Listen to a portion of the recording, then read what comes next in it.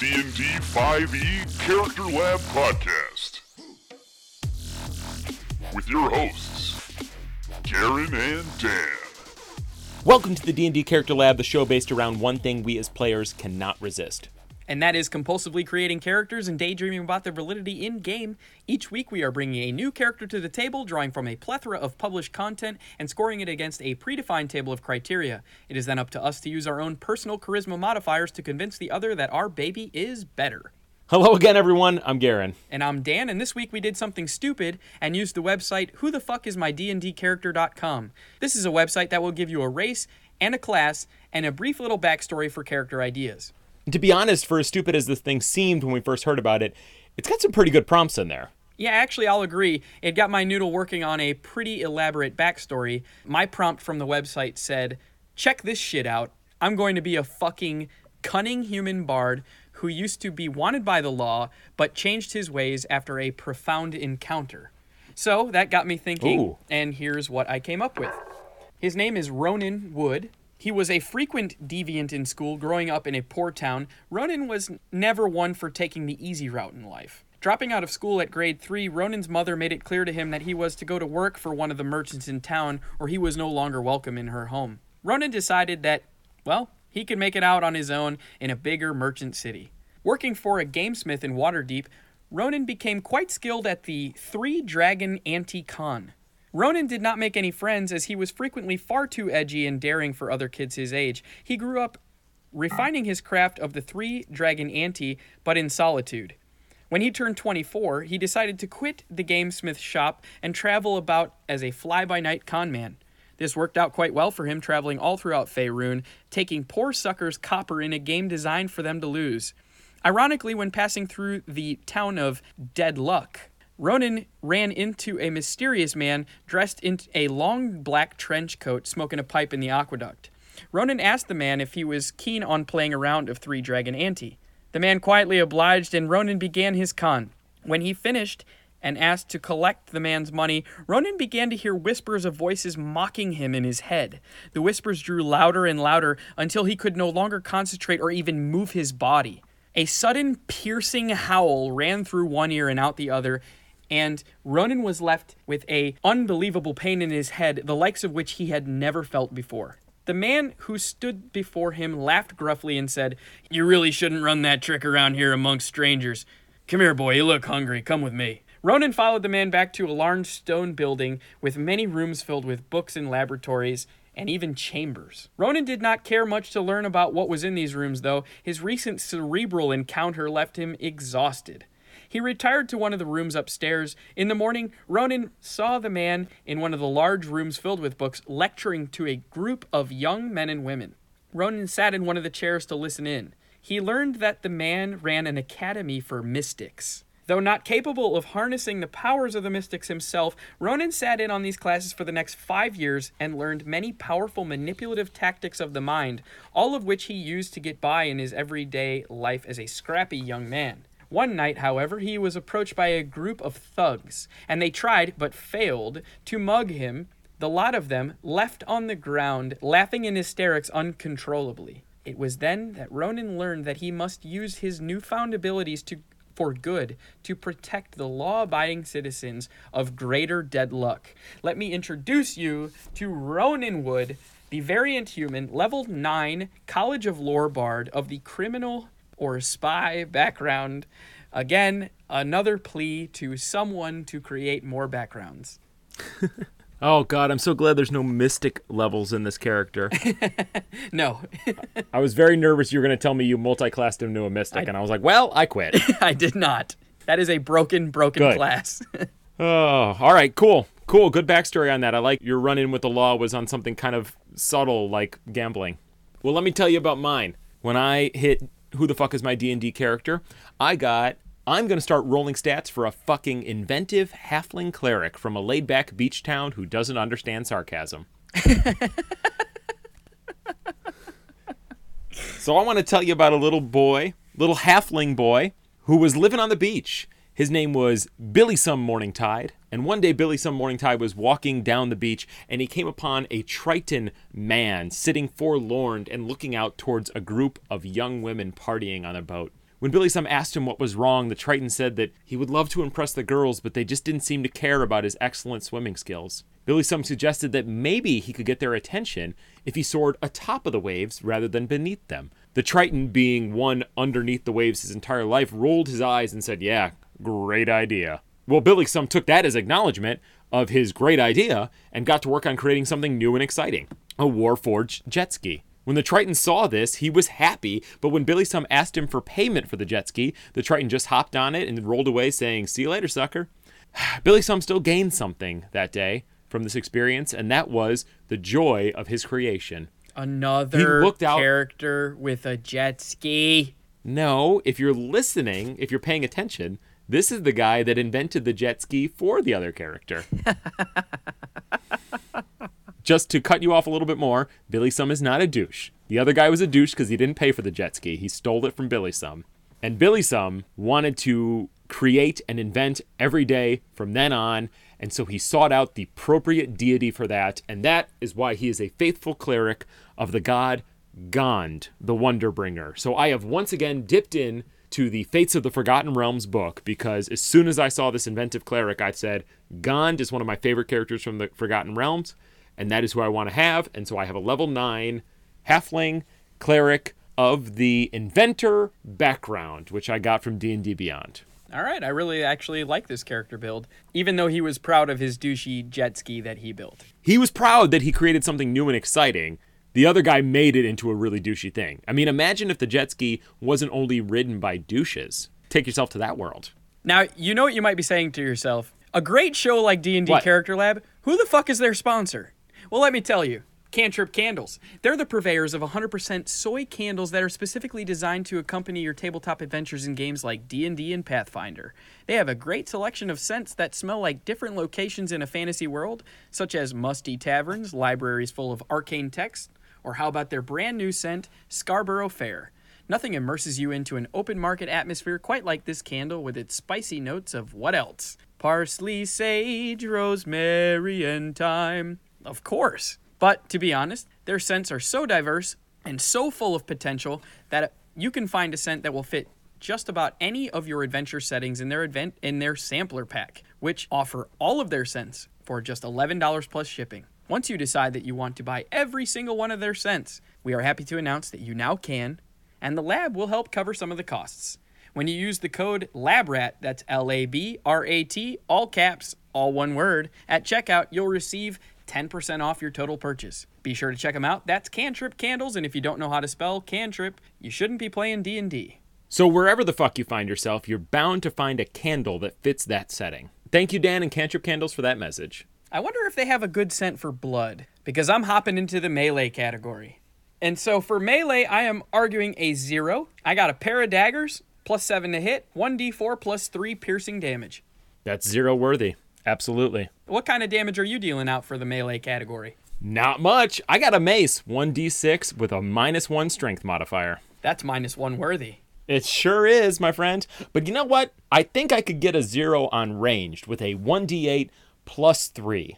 On my crossbow, that is. Give me a 0? Give me a 0. Yeah, that's fine. You can get a 0. Thank you. How about you? I'm arguing a -2. Because I got nothing. Okay. I got absolutely nothing. For those of you that love range, I promise someday in the future, Dan and I will really, really highlight range and all the cool things it can do. But it hasn't been lately.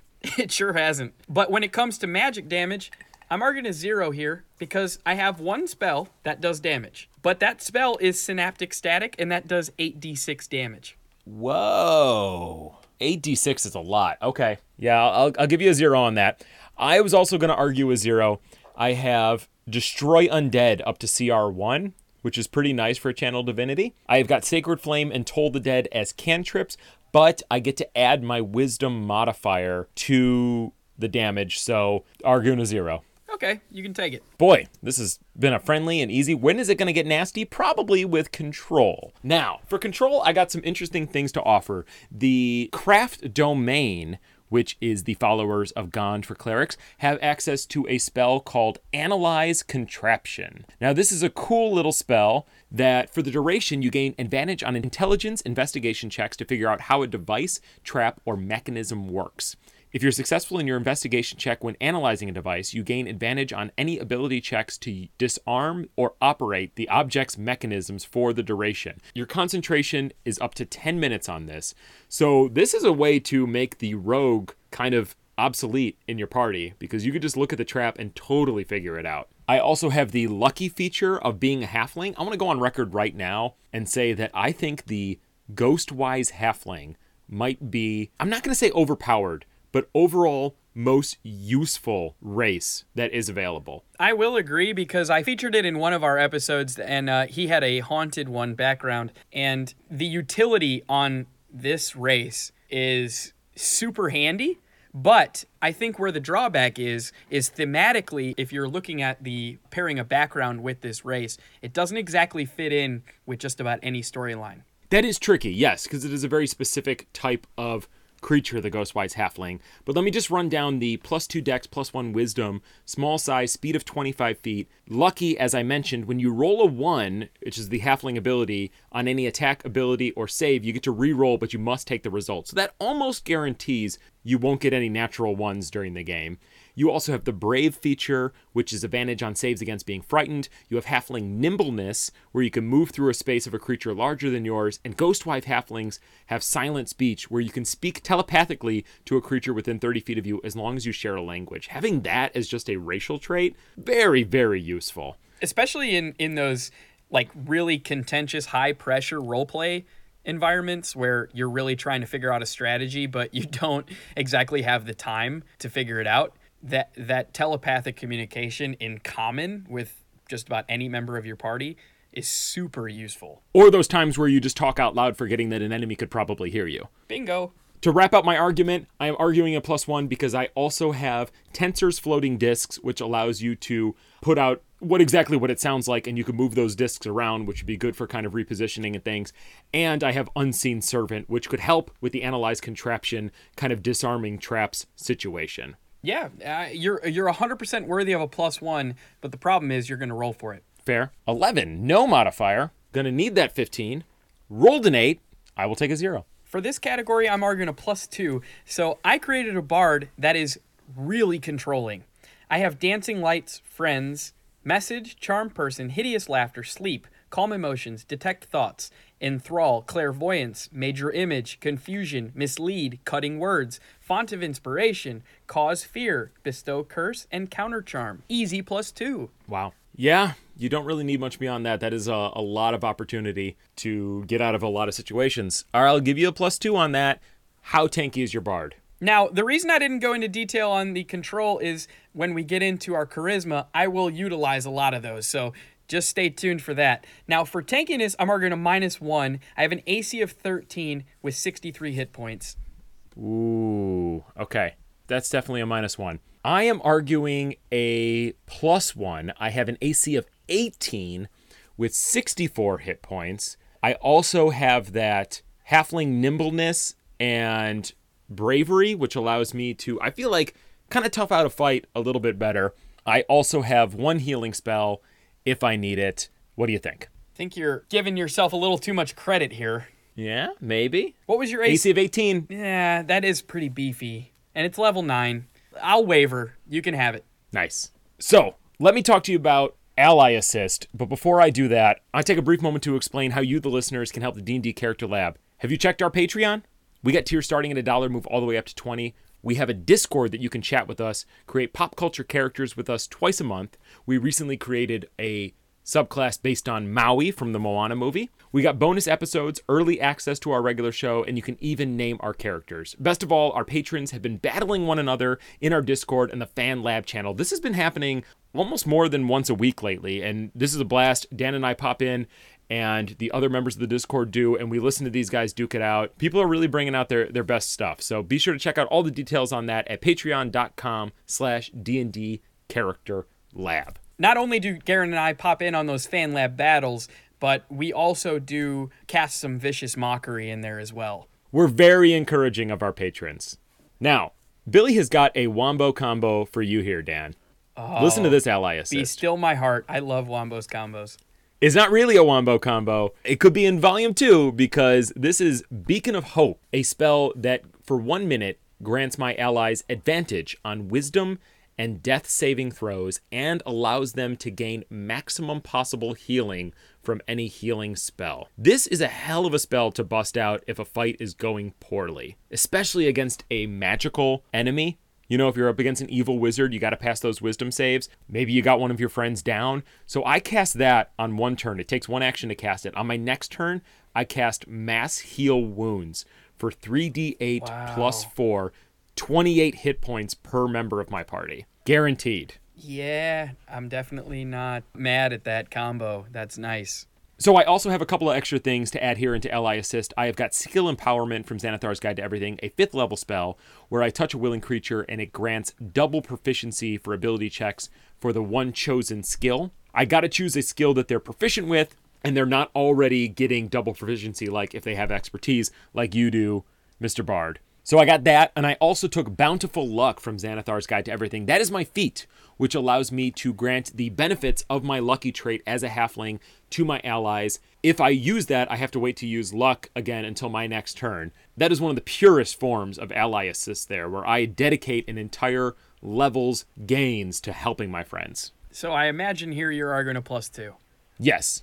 You will get that +2, and I was previously arguing a +2, but I'll tell you why I'm not going to get that. Ooh. A little interesting take on my normal argument. I have Bardic Inspiration with a D8 at this level. I have Song of Rest, Crown of Madness, Cutting Words, which is a College of Lore trait, which when a creature that you can see within 60 feet of you makes an attack roll, an ability check, or a damage roll, you can use your reaction to expend one of your uses of Bardic Inspiration, rolling a Bardic Inspiration die and subtracting the number rolled from the creature's roll. Now, this can be used for basically any attack on anyone in your party, so if you see that your comrade is doing not so well, you can subtract on that attack roll or their ability check or their damage roll and make sure that nothing bad happens to your friend. I'll also argue here that a lot of the control spells that I also listed above, like Confusion and Mislead, are greatly beneficial to my friends. So I'll take a +1 here. All right, nicely, very honest of you. That's also a really good lineup of stuff. I could see how that was totally +2 worthy. Until you Bards are very helpful to their friends. Yeah, until you came in hot and heavy. I'm arguing a +1 for balance. So this is an extremely controlling bard. So I'm going to run through the numbers here. I have a strength of 10, dex of 17, con of 9, intelligence of 15, wisdom of 12, charisma of 20. Proficiency in dex and charisma saving throws. Listen to the numbers here. I'm going to run through every ability. Acrobatics +5, animal handling 3, arcana 4, athletics 2, deception 13. Highlight a couple others here. Intimidation 9, investigation 6, performance 9, persuasion 9, sleight of hand 11, stealth 7, perception 5, passive wisdom 15, passive insight 15, passive intelligence 16. Another highlight here is the spell save DC against my spells, which is applicable to most of my control spells, is 17, and on ranged spell attacks it's a +9 to hit. So I'm arguing a +1 just because the damage dealt on basically melee, ranged, and spells really ain't much. I got daggers, no ranged weapon, and 1 damage dealing spell. Wow. Yeah, no, that is definitely +2 worthy. That's fantastic. Oh, you're gonna give me a +2? Because I was arguing a +1, but I'll definitely take a +2. Oh, you know, the +1. You get a +1. Oh, okay. You lost me with all of your details. I was enthralled. Are you a glamour bard? I also have the enthrall spell if you want that. No, that's good. I'm good on that. How balanced are you? I'm pretty balanced. Well, let me rephrase that. I'm decently balanced. I have a strength of 8, a dex of 16, a con of 11, intelligence of 13, wisdom of 18, charisma of 11. I have 4 proficiencies, nothing on your level. My spell save DC is 14. I think this is a +1 for sure. Oh, boy, that's tough. I have a lot more impressive of a repertoire here. Maybe you should have argued a +2 then, and then mine would have looked better. No, because mine truly is a +1. I think maybe you're more a 0. Maybe you're a 0. Will you take the 0 and just be a kind gentleman? I'll take the 0. Yes, that's fine. Now, provided to us by our new $10 level patron, Ryan Leftley, he has given us a smooth operator and spitting fire scenario, which states, playing a game of chance at the local taverns with some Dragonboard adventurers, and one of them accuses you of cheating. How do you get out of the situation? Garen, how do you handle this in a smooth manner? Okay, so I would use a persuasion check, first off, to try and prove to them that I was definitely not cheating. I'd be like, guys, seriously, we're playing this game here. I would never do that to you. I got my lucky trait in case I nat won that shit. I get another try. I talk my way out of it for a moment, and then I just say, you know what? I don't really want to be here in this tension. I'm just going to leave. I head back out of there, and I talk to my boys real quick, and I say, look, we're not going to let that stand. We were here to play some games. They caught us cheating. That's not the important part. The fact is that they called us out on it. So I am going to start using some of my features here. I have got Fabricate and Lesser Fabricate, where I can create items out of thin air. I have got Minor Creation, where I can start building things with my magic. These are spells from the craft domain, a third level illusion, Minor Creation. Now, let me ask you, the Lesser Fabricate, is that more like a burlap? What kind of fabric are we dealing with? I can create an oar out of wood. I can create a shirt out of wool. Very, very itchy. Straight up wool shirt, yeah. So I get to work with my boys, and I use one of my craft channel divinities, which is Enhanced Tool or Weapon, and I give my friend proficiency in Smith's tools and Tinkerer's tools, and they start working with me. Enhanced tools or weapons. So craft domain, as I kind of haven't gotten into it yet, is kind of like a forged domain, but less aggressive. So this allows you to gain a magical bonus equal to your wisdom modifier, but as to a tool or a weapon. So you can, as a wisdom of 18, for 1 hour, I can make a +4 weapon. That's pretty cool. I agree. In this situation, I'm doing +4 to Tinkerers and Smith's tools, and we're building a Rube Goldberg machine that we're then going to put in the tavern overnight, and we're going to come back the next day to play against these guys. And when they call us out on cheating again, because we're going to cheat again, we're a bunch of halflings, we love to cheat, I trigger the machine underneath my foot, and it does a series of things all the way down around them, knocks their cups over, shows their dice underneath the thing, and we accuse them of cheating. That didn't really make sense. This argument fell apart. It did, but what is your sleight of hand? I have sleight of hand proficiency, and I have a dex of 16, so that is a +7, I believe. With a sleight of hand, your argument has revived itself. It's almost like you cast Revivify on your argument. Garen to Dan here, I'm really disappointed in this argument. But I totally lost focus on this argument. But I will tell you, I gave you a little bit of steam here with your sleight of hand check having proficiency and a Rube Goldberg apparatus at play. What were you originally arguing? For the listeners, I wrote down all of these notes, and I should have just ordered them in a way that made sense. I was going to argue a 1. I'll take a 0. Yeah, definitely 0 is good. Ugh, that's a relief. Sorry you guys had to listen to that. I'm arguing a 2 here. I would roll a sleight of hand check, which is a +11 to any roll, to quickly apply a disguise from my disguise kit to reveal that I was really a woman with flowing hair. But it would be very obvious that I was still the cheating man in question. But I would then cast the Enthrall spell, which, on a failed wisdom save, again, DC 17, makes it impossible for the men to perceive any other creature than me, so their attention is focused on me. I would then cast the Mislead spell and immediately become invisible at the same time that an illusory double of my poor attempt at a womanly disguise appeared. While the Dragonborn look at me in great doubt, I would assure them that I was Rona, Ronan's beautiful sister, with my +13 deception.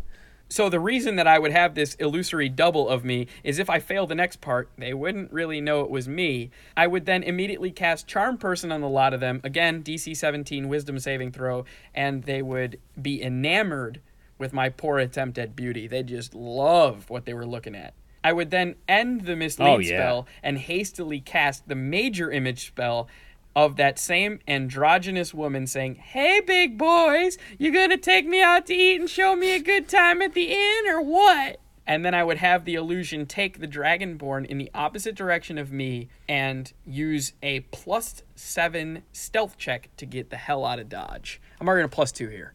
Yeah, that was really weird and great. I would give you a +2 on that, but you are going to have to roll for this one. Okay. I rolled a 10 +5. That's not going to get me anywhere but a +1. But I will tell you how I'll handle this in an aggressive manner.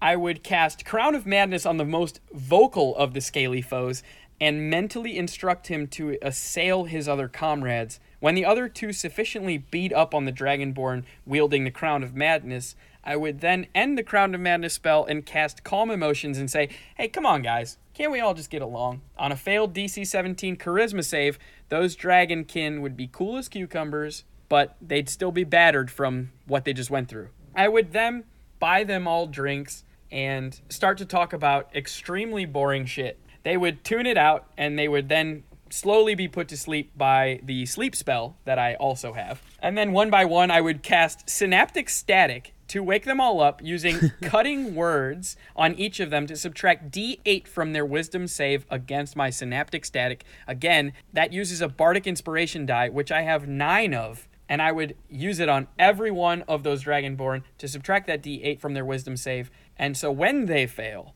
I would then take 8d6 psychic damage on each one of those, and their heads would all pop like water balloons in the bar. Now, any unfortunate Dragonborn souls that would be left alive would be subject to hideous laughter, and they would be rolling around in bits of cranium and brain matter of their Dragonborn friends on the tavern floor as I make my way out of the tavern with their cash in hand. That's a +2.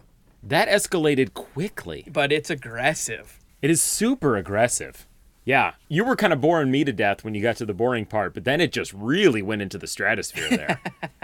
So I like to Wow. I like to see Synaptic Static as like just this such intense psychic damage that they're just like clenching their temples and their head just pop. Oh, yeah, there should be more popping heads in D&D for sure. I mean, Wizards, are you listening yet? You're not listening. We've done over 50 episodes. Come on, guys. We got great ideas. Garen, accept the fact that Wizards will never listen to our show. Head pop mechanics. Get on it, Merles. So yes, you can have your +2 for that. That was a real roller coaster you took me on. I'm going to redeem myself with spitting fire here. Here's what I do. I use silent speech to speak telepathically to the most vocal of the Dragonborn. And I say, yeah, he is cheating. They're all cheating. Your friends are cheating. And the guy says, what's going on? Then I use Unseen Servant to bring him another drink to the table. So this drink just floats down in front of him. Then I use Minor Creation to create the silhouette of 2 little girls standing on the other side of the room underneath the light. They'd be made out of wood because I can't create actual human figures, but I can create them in the shape of people. Then I use Control Water to control all the water in the beer that's in the barrels in the back of the room, and I burst it through the back doors like the blood down the hallway, and I am totally shining this guy. I make him go crazy right there at the table, and as a typhoon of beer washes over them, I ride it out just like my friend who stole the jet ski from me at the beginning of this story. Okay, you redeemed yourself. +2. A little bit of a stretch. I don't know about that. You had to see that coming. +1. I'll give you a +1 gladly. Not even gonna make him go crazy. Hold on. Roll for crazy. I'm gonna roll for crazy. I got a 5 on crazy. I'll take that +1. Okay. All right, fair. Okay, so Dan, we have reached the end here, and before I tell you the scores, would you play this character? So I think this is a cool take on a bard. I didn't really want this to be seen so much as a magic user, but like somebody who had a dark past and the ability to kind of manipulate the mind through this just intense training and study. So it's almost like a psychic wizard. You know what I mean? I kind of reskinned the bard to be this super focused psychic damage dealer through study. I also like a build of any character that kind of has a low damage output, but a ton of battlefield control. That's always fun. Yeah. I really do like that. Yes, because being in combat, if it's just about rolling those attack rolls and you miss those attack rolls, you feel like you're not doing anything. So to have these options in combat to really sway it in your favor and that of your friends, that really brings up the morale of the whole table and makes the thing more exciting. Agreed. And just to touch again on those 2 scenarios. So I used a ton of abilities in both the Smooth Operator and Spitting Fire scenarios, and there were still a handful of things that I didn't touch on. If you want to review again all the stuff I had, just rewind to the control portion of this episode. There were still like 5 or 6 spells that I didn't even touch. No one wants to listen to that again, but okay. Garen, would you play your character this week? I enjoyed this character. I think that this character is actually one of the toughest to highlight in the format of our show because The spells he has access to and the overall concept of the Gond cleric is very much a role play, out of combat, kind of working your way through the troubles and the trials and tribulations of the game. It's not exactly exciting radio to talk about all the things he could build, but I do want to talk about one more feature. His Channel Divinity is a bolster of armor, and just like the Forge Cleric, but the Forge Cleric has to do it after a long rest, I can just touch the armor, and for 1 hour, it regains that bonus. It gains that +1 bonus, so that's kind of how they balanced it out there. I do enjoy this craft domain. I thought it was a really unique, really smart way to play, so I would play this at some point. But Dan, that aside, I do have to announce that you've won this episode 4-3, and you may have won this week, but I've already forgotten the name of your character and everything about it, except the fact that it was an overpowered bard. So thank you for joining us for Who the Fuck Was Dan's D&D Character. Now, let's get into updates from the lab. Number 1, we talk about our DM's Guild stuff all the time, and we have got something new coming very soon for you, where we are going to be heading into the Beastlands, which is a plane of existence, one of the outer planes that you can head to, and we have got some new races and subclasses coming for you, all in one supplement that'll only be $1. Number 2, check out our Spreadshirt. Link in the show notes for our Min-Max series, where you can show off how charismatic you are or are not, and all of the other skills, depending on which one is your favorite. Be sure to check our social media, as our YouTube channel will be up and running very soon, and the details will be there. And that about wraps things up for this week, Lab Rats. Just remember, it doesn't have to be optimized. It just has to be fun. Thanks for listening, guys. This has been a production of the D&D Character Lab podcast. Be sure to follow us on Twitter at DND Character Lab, or shoot us an email at dndcharacterlab@gmail.com. Most importantly, make sure you subscribe to our podcast on iTunes or the Apple Podcast app.